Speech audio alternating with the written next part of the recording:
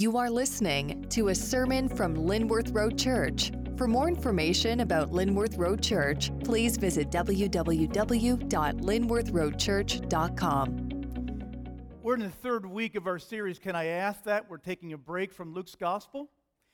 And this morning's question is on Can I Ask That? Doesn't Christianity crush diversity? Now, the first half of this message, we're going to look at this question, why it's relevant, how it became relevant. The belief that Christianity crushes diversity has become an ingrained narrative in our culture, like a dogma that cannot be questioned. Then in the second half, we'll go back to the scriptures and look at the blueprint of the church to see what God intended for the church. This morning, if you are a spiritual seeker, I hope this message causes you to question the prevailing narrative. And for veteran Christians, I do have a little warning this morning. Today's topic includes the theme of multiculturalism. Now, multiculturalism has become something of a buzzword that causes Christians to freeze. Why is that? Because multiculturalism in our present world has meant not only the acceptance of other cultures, but in addition has also meant that all religious truth claims are equally the same. Now, I want to assure you this morning is not about that. For the last 25 years, I have tried to stay in the conversation in the church about global missions and its engagement with other cultures. I have tried to be a learner. Much of what I will be saying this morning about multiculturalism reflects on that 25 years of learning from other committed Christians. So, when you hear me say multiculturalism or multi-ethnic, please do not freeze up and assume I am saying something that I am not. What I'm saying this morning does not have some of the cultural secular baggage attached to it. So does Christianity crush diversity? This is how the question is posed in the book that inspired our series. But the more raw way to ask this objection is this: isn't Christianity only a Western religion? Or even more skeptically, isn't Christianity a faith for white people only and exists only to protect the interests of white men? Now, again, a little understanding here. If you are not connected to a college campus, if you are not connected to the world that happens in some of our urban centers, our inner cities, if you have not traveled to other parts of the world, you may say, I've never met anybody with a question like this. Is it really relevant? I assure you that it is. I'm sure my friend Tom Short here, who travels all across the country speaking on college campuses, has heard the various iterations of these questions. So, let's dive into my first question this morning and explore this a little more deeply. Is this a relevant question? Is it real? I'd like to share 3 examples. Let me just take a moment, and I know I'm going pretty fast, but let me stop and pray for a moment and ask the Father to help us. Okay? Father, in Jesus' name this morning, as we look at a challenging subject where I think there are things that you want us to learn and to expand our understanding and to expand our hearts and to expand our love quotient, I pray that you would help us to be all learners this morning about your kingdom and the nature of your kingdom. And for those, Father, who do not yet know you, that today there may be something that draws them closer to you. It's in Jesus' name we pray. Amen. Amen. Okay, last February, I was in East Asia at a small mountain retreat where we were meeting with some church leaders there, leaders indigenous to that country, and a local family was there helping prepare the meals. And this local family was very rural, and they were excited to meet somebody from the West. I don't think they had ever talked to a white person. And so let me just, you show that slide there, if you could. Michelle, here's the family. Mom and a dad, a 23-year-old daughter, and an 11-year-old son. Now, the 11-year-old son is the one, he was a little ornery, but he was the one that kept the conversation going. We talked for about an hour in the freezing cold, and honestly, this young man wanted to learn how to be forgiven. It was a surreal conversation listening to his sincere questions. Mom and dad eventually peeled off. We talked about a lot of other things as well, and the daughter, who spoke good English, was able to be a bridge and interpreter for us. Because the conversation was so focused on the son, at one point, conscious of the daughter, I wondered what she was thinking. So I asked her, had she ever heard of Jesus? Oh, yes, she said. We learned about him in our classes. There were pictures of him in our textbook. We learned that Jesus is the Western God. He's the head of a Western religion. Now, what are the implications of that? It means that for someone in that learning environment, the Christian faith is only for Western people. Thus, to become a Christian means that I would need to give up my ethnic and cultural identity. Now, without doubt, this is a major obstacle around the world to the acceptance of the Christian faith. Vince Bantu is a young theologian at an evangelical seminary. His focus of research is the intersection of culture, identity, and missions. He argues that this is the number one obstacle around the globe to the spread of the Christian faith. So that's the first reason this is relevant. Here's another reason. Abounding in our culture are new theories about the nature of Jesus.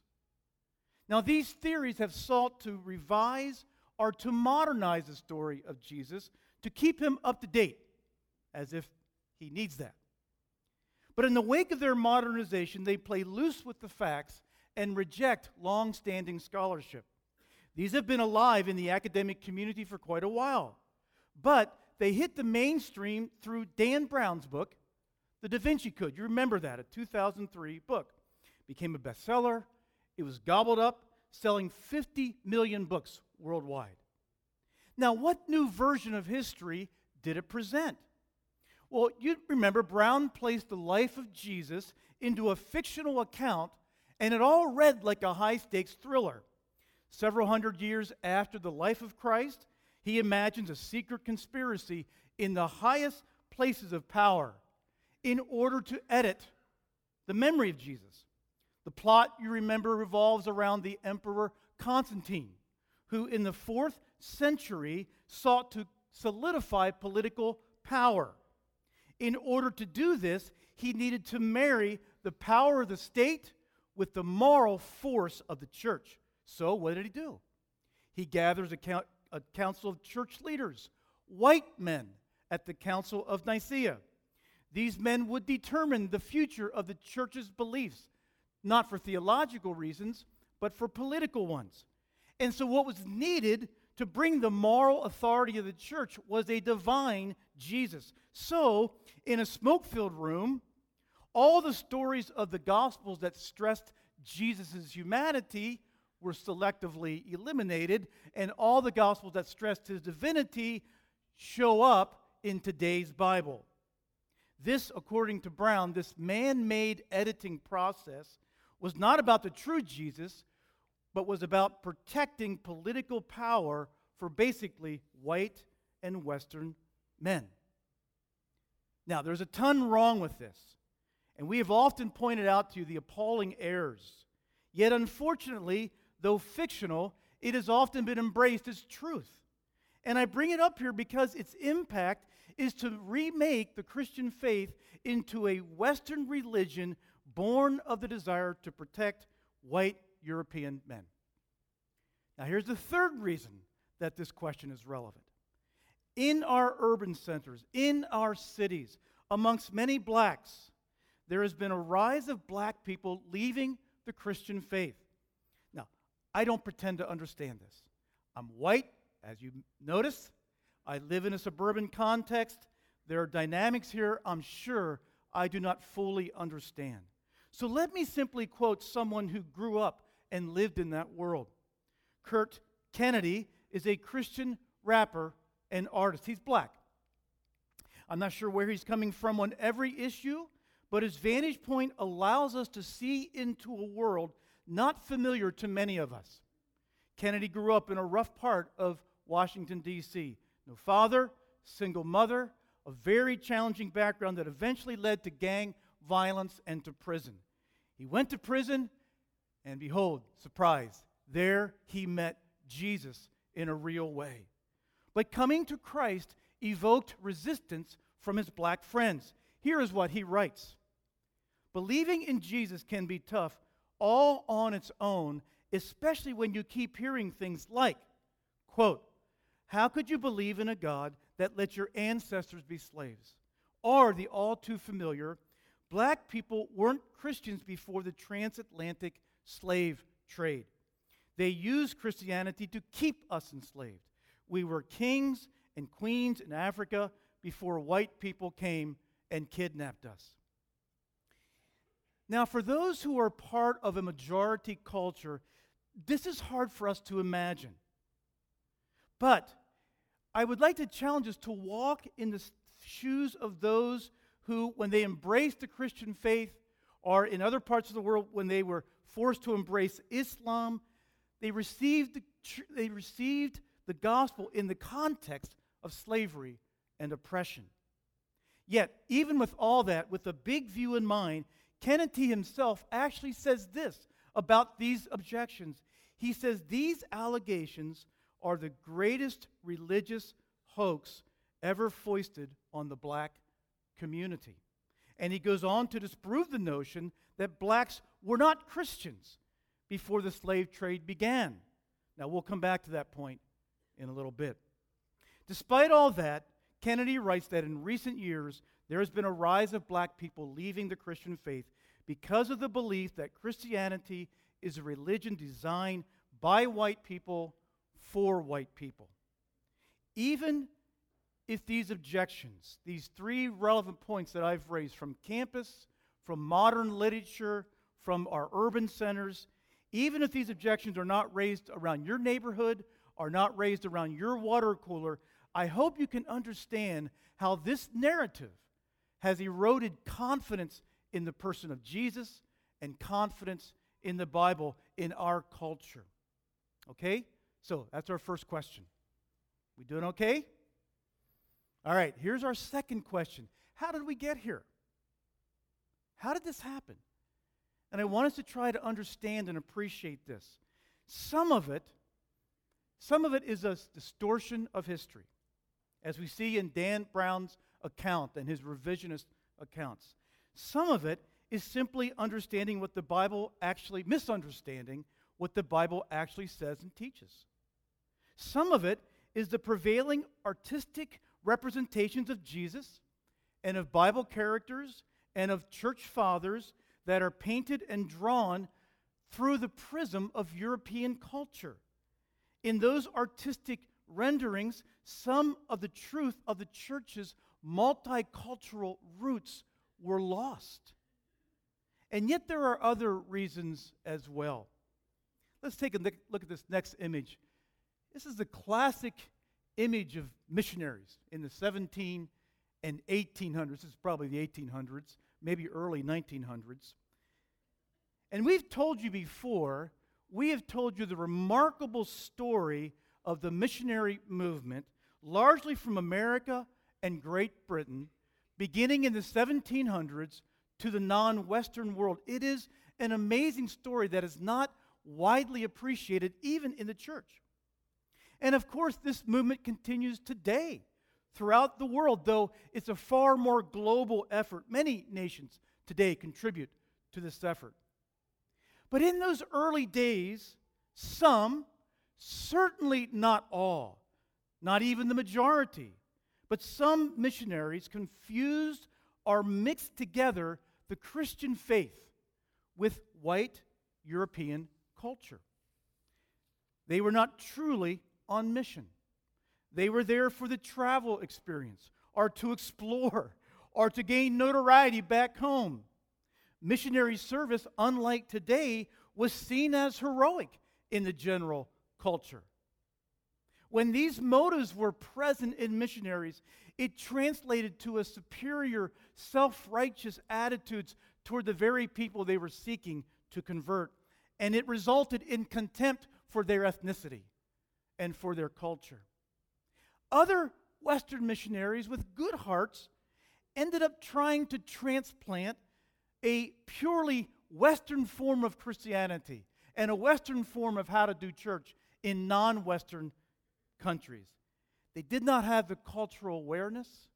They did not have the cultural sensitivity to separate what was truly biblical and what was merely cultural. So, for example, in native countries or indigenous countries where people were used to sitting on floors in circles or dancing for celebration or being openly expressive or wearing next to nothing, had to learn after being Christianized how to sit neatly in rows, keep their hands on their laps, remain quiet while the pastor spoke at length, and sing Western hymns while wearing Western clothing.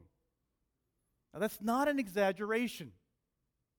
The effect of all of this, and again, much of this was done with good hearts, but the effect of all of this, the unintended consequence of all of this, was that the gospel message was understood by non-Western people that to become a Christian, I must radically give up my ethnic identity or culture, part of my being.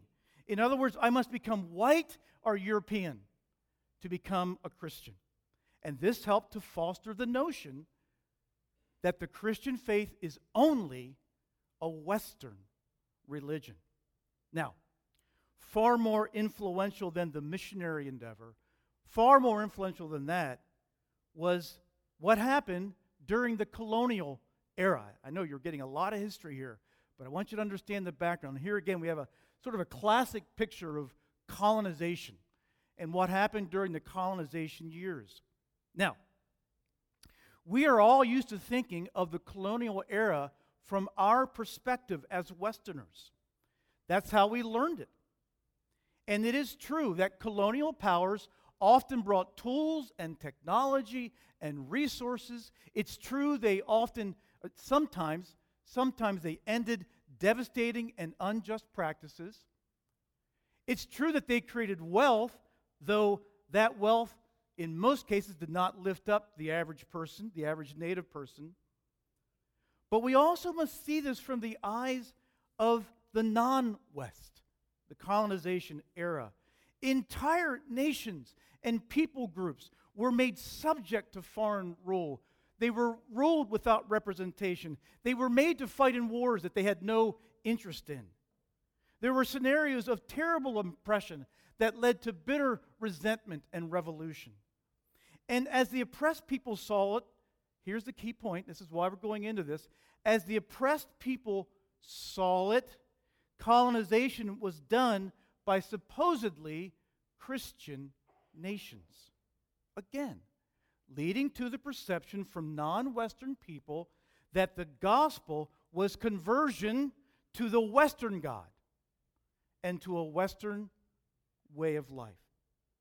So, in this mixed and confusing history, and it is a mix of good and bad, it's a confusing history, the aftermath today is that across the world, the original multicultural vision of Jesus, red and yellow, black and white, they are precious in His sight.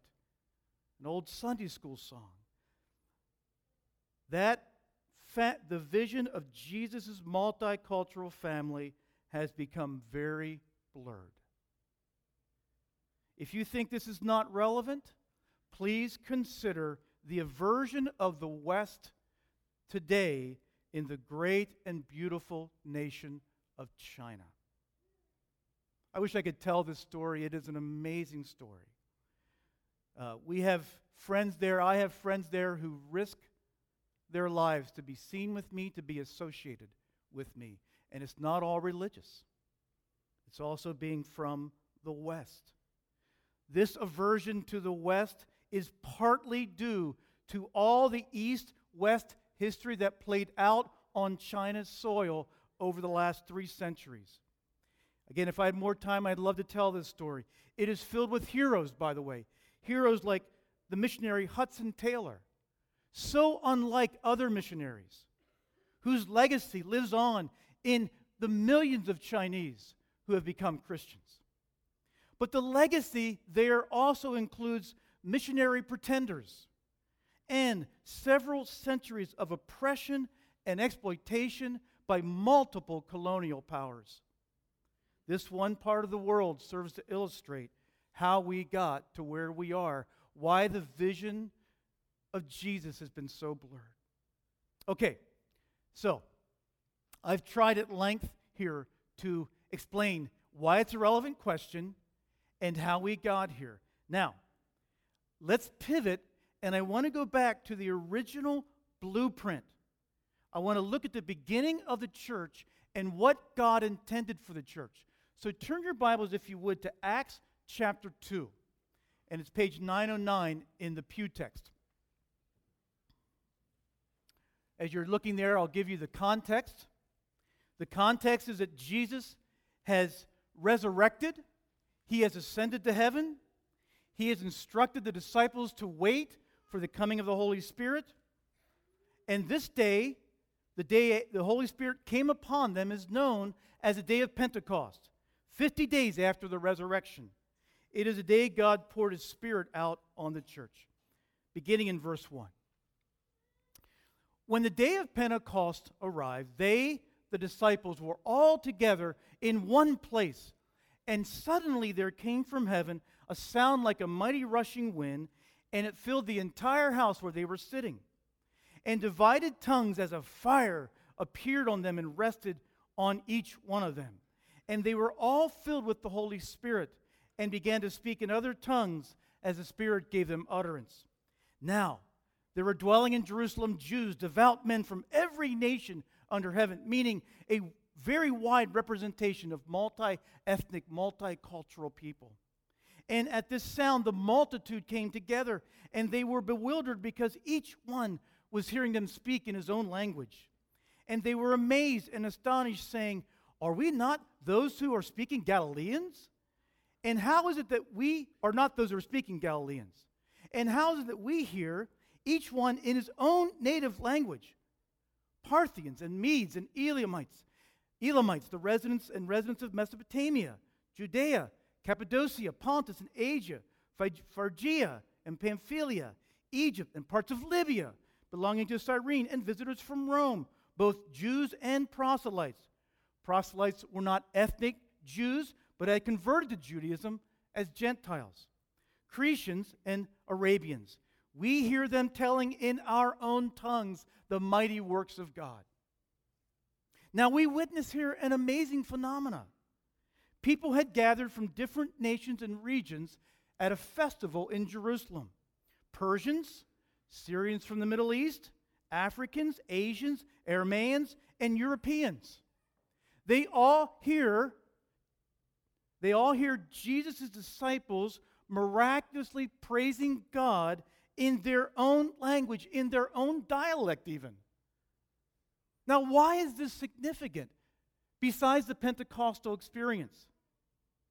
Now, I really got a lot of help here from 2 sermons, one by J.D. Greer, who's the president of the Southern Baptist Convention, and one by Tim Keller. And I found their thoughts really insightful. J.D. Greer said this about this passage: "The first time the gospel was preached, it was preached in all languages simultaneously." I want you to think about that.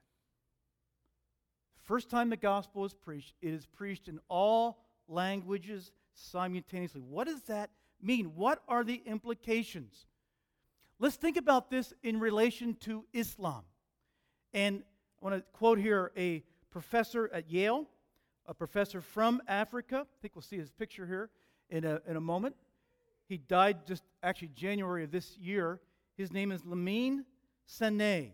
Again, a professor from Africa. He served at Yale. He also used to be a Muslim.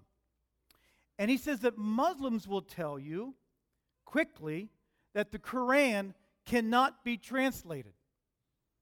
You say, wait a minute, I've read it in English. Well, that is a paraphrase. The actual words of God are Arabic. As far as the Muslims are concerned, God speaks Arabic. If you want to hear God's word, you need to learn Arabic. And when Islam comes in, remember, these are his words, not mine. When Islam comes in, it slowly replaces the culture with its own Arabic culture. When the gospel was preached for the first time, however, it was preached in all languages at once, showing that no single culture or language is the right one. And thus, when the gospel comes into a place, it doesn't erase the culture, it redeems it. Sine says no other religion does that. Other religions tend to erase culture. And he said, by the way, as a professor at Yale, I see that it's not just other religions that do that, secularism does it too. For all their talk of diversity, he says, Harvard and Yale are interested in producing only different colored European liberals. Oh, they prize diversity in dress and food, but as far as worldview, you're expected to think and approach the world like them. For example, he said, the average African sees a very spiritual side to the world. But when an African goes to Harvard, they are told the world does not have spirits and miracles. Harvard guts their Africanness. Christianity helps Africans become renewed Africans, not remade Europeans. Christianity accepts the reality of the spirit world, but it removes the tendency in African culture towards superstition and violence. How does it do that? Because it shows Christ the victor over all evil spirits, and it is through love and service, not violence and manipulation, that we experience change and victory. The gospel, unlike other religions, says that no culture or language is inherently superior, and that means no one culture has a worship style or an expression of the Christian faith or a language that is normative for everyone. As Jesus followers, we are part of his global family. Through uniting with others who do church differently, who practice a little differently, who use a different language to explain their experience with God, when we unite with them, we learn what is truly essential. Secondary cultural expressions need not divide us or cause us to judge other believers. If you or me judged Coptic Christians, for example, those are Christians from Egypt, they've been around a long time, because they use different language, or they dress a little funny, or they describe their devotion to God in a different way, we had to think twice about judging them. It was 21 Coptic Christians who lost their heads, refusing to renounce Jesus to Islamic radicals. Through unity with the global church, God builds into us an internal humility, something that works against our unconscious drift towards self-righteousness. This happens when we recognize how the Spirit is moving through the global church, and it looks different than here. So you see, what I'm trying to say is the big idea is that we have a blueprint in the birthday of the church of what Jesus' family would look like, and it's multi-ethnic, and it's multicultural, and it takes humility to sustain it. That was the blueprint of the early church. So, let's move forward a couple hundred years. Let's move into about 200 or 300. It's important for us to realize there were three large centers of the Christian faith. We, of course, learn about the history of the church in Rome, what eventually became the Roman Catholic Church. But there were also very strong centers of Christianity in Africa, in what was called Nubia then, which eventually became Ethiopia, and also in Persia. I love this quote by John Ames. He's white, he's a Baptist church planter in Providence, Rhode Island. And he pastors in a neighborhood largely made up of ethnic minorities. And he says, "It is not uncommon for me to have my message dismissed, to hear the objection that the Christian faith is a white man's religion meant to oppress ethnic minorities." And he's so passionate about this. He knows it's an unfounded distortion. And he wrote this about, after research, from his own research, he wrote this. John Ames wrote, "The truth of the Christian faith is that it began with the people in the Middle East, making the skin tone brown, not white. The Messiah who came to die and take away the sins of the world was born a Jewish man in an area between Syria, Jordan, and Egypt, most likely making him someone of a brown complexion. Perhaps the first Gentile convert to Christianity was an Ethiopian man who had black skin and is rumored to have been responsible for starting the first churches on the African continent." You can read his story in Acts 8. The elder board at the first church established in Antioch, where people were first called Christians, was made up of Middle Eastern brown-skinned men and a black-skinned man from the Africa territory of Niger. Again, you can read that story, Acts 13, verses 1 and 2. Many of the early church fathers and theologians who compiled the Bible planted churches and developed Christian thought were brown-skinned North Africans: Tertullian, Origen, Athanasius, and Augustine. Perhaps the most accurate claim of the Christian faith is that it began with brown and black-skinned people. So, we have a blueprint from the Scriptures. We have the reality of the early church. What about today? What about today? Is the church holed up? Is it just kind of caved in the United States and Canada and Europe? Is that really what it is? Let's look at the facts. In the Middle East, Iran is the home of the fastest growing Christian movement of the world. Iraq is home, you know this from watching the news, Iraq is home to one of the oldest continuing Christian communities in the world. Churches began long before the foundation of Islam. Some of those communities, as you know, were stamped out by ISIS. But their very existence for centuries undermines the notion that Christianity is only a product of the West. Does the Christian faith belong in India? Well, the current government pushing Hindu nationalism would say no. Yet there are many Christians in India, particularly southern India, and tradition has it dating back to the 1st century. It is believed by many that the disciple Thomas traveled there to begin the church in India. Ironically, it is the diversity of the Christian faith that has made it appealing in India, for the church has reached those in the caste system. I understand, McLaughlin writes this, that India is now trying to remove the caste system. But it is inherent in the Hindu worldview. Christianity, which was able to reach the lowest class of Rome, slaves, also has appealed to those at the very bottom of the caste system. Why is that?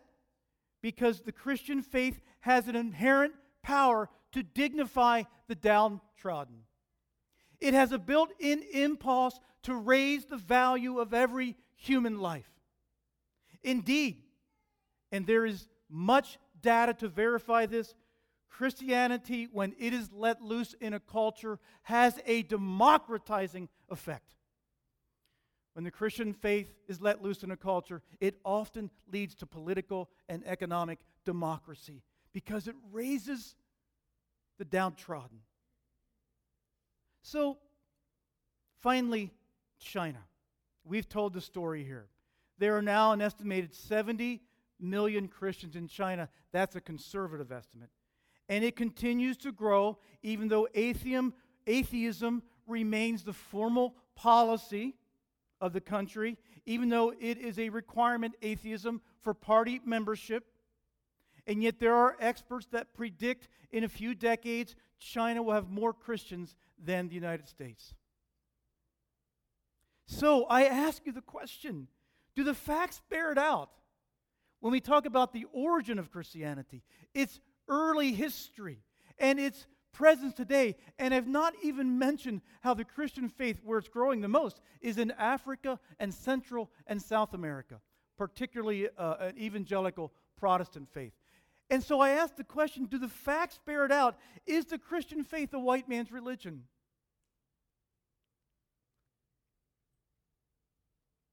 You know, to assert this, and I say this with some caveat, because I recognize this is particularly true of the secular left. To assert this, one actually has to have a very ethnocentric view of the world. When you hear a secular professor enunciate this, you must recognize he or she has an ethnocentric view of the world. They do not have a global view of the world. Stephen Carter is a very famous Yale law professor. He chides the secular left for this belief that Christianity is a white man or a Western religion. He says that in actuality, in the United States, black women are by far the most Christian demographic. And around the globe, the people most likely to be Christians are women of color. So Carter says to the secularist, when you mock Christians, you're not mocking who you think you are. Rebecca McLaughlin, the author of this book, she concludes this chapter by saying, the Christian faith is the most diverse, multi-ethnic, and multicultural movement in history. It began that way, and it will end that way. Turn your Bibles to Revelation 7, verse 9.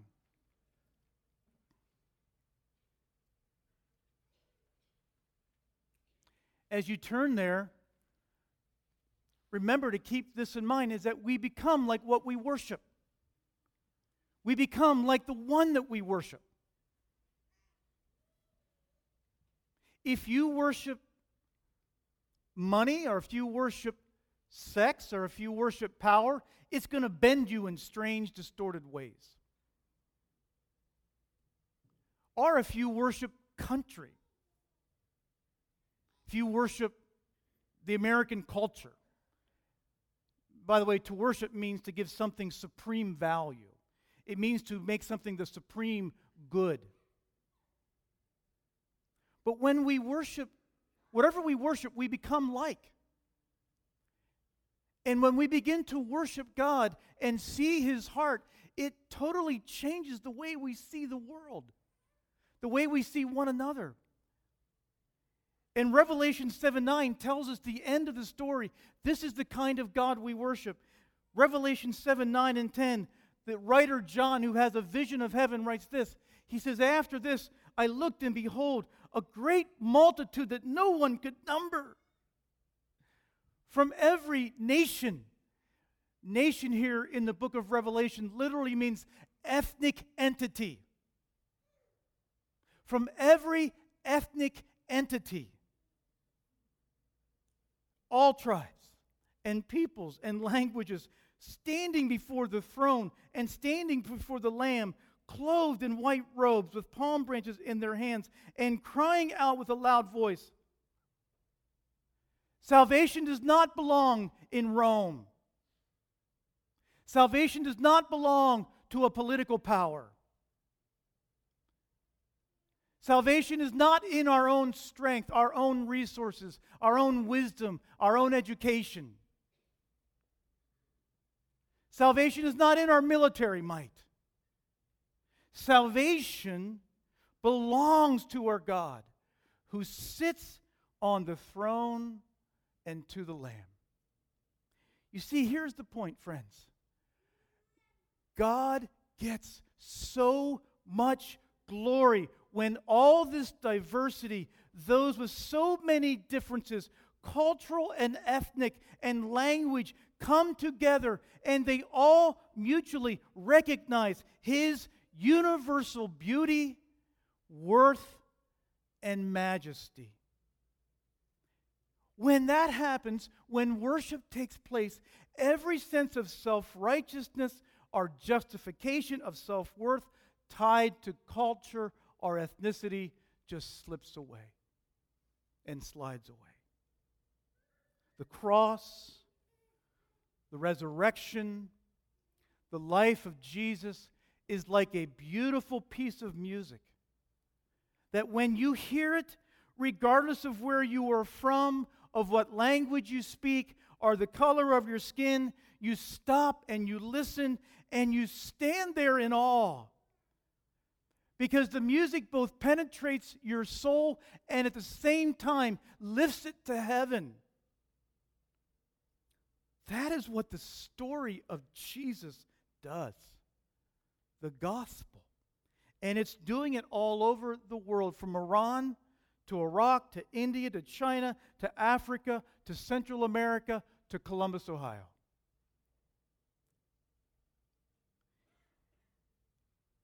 The beauty of God has a universal language and a transcendent beauty that every eye can behold and can see and believe in and worship. It's available to.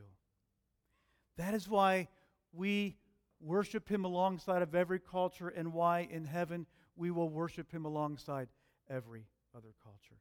We are all brought together and made one before the cross. This is the heart of God. This is the plan of God. This is the decree of God. He will do it. He is doing it. He will bring it about.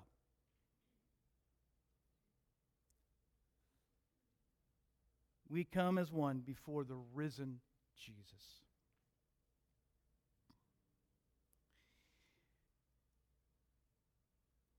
Next time you hear this objection, next time you hear this, I encourage you to think about the big picture, to think about the story, the multicultural, multi-ethnic vision of Jesus' family.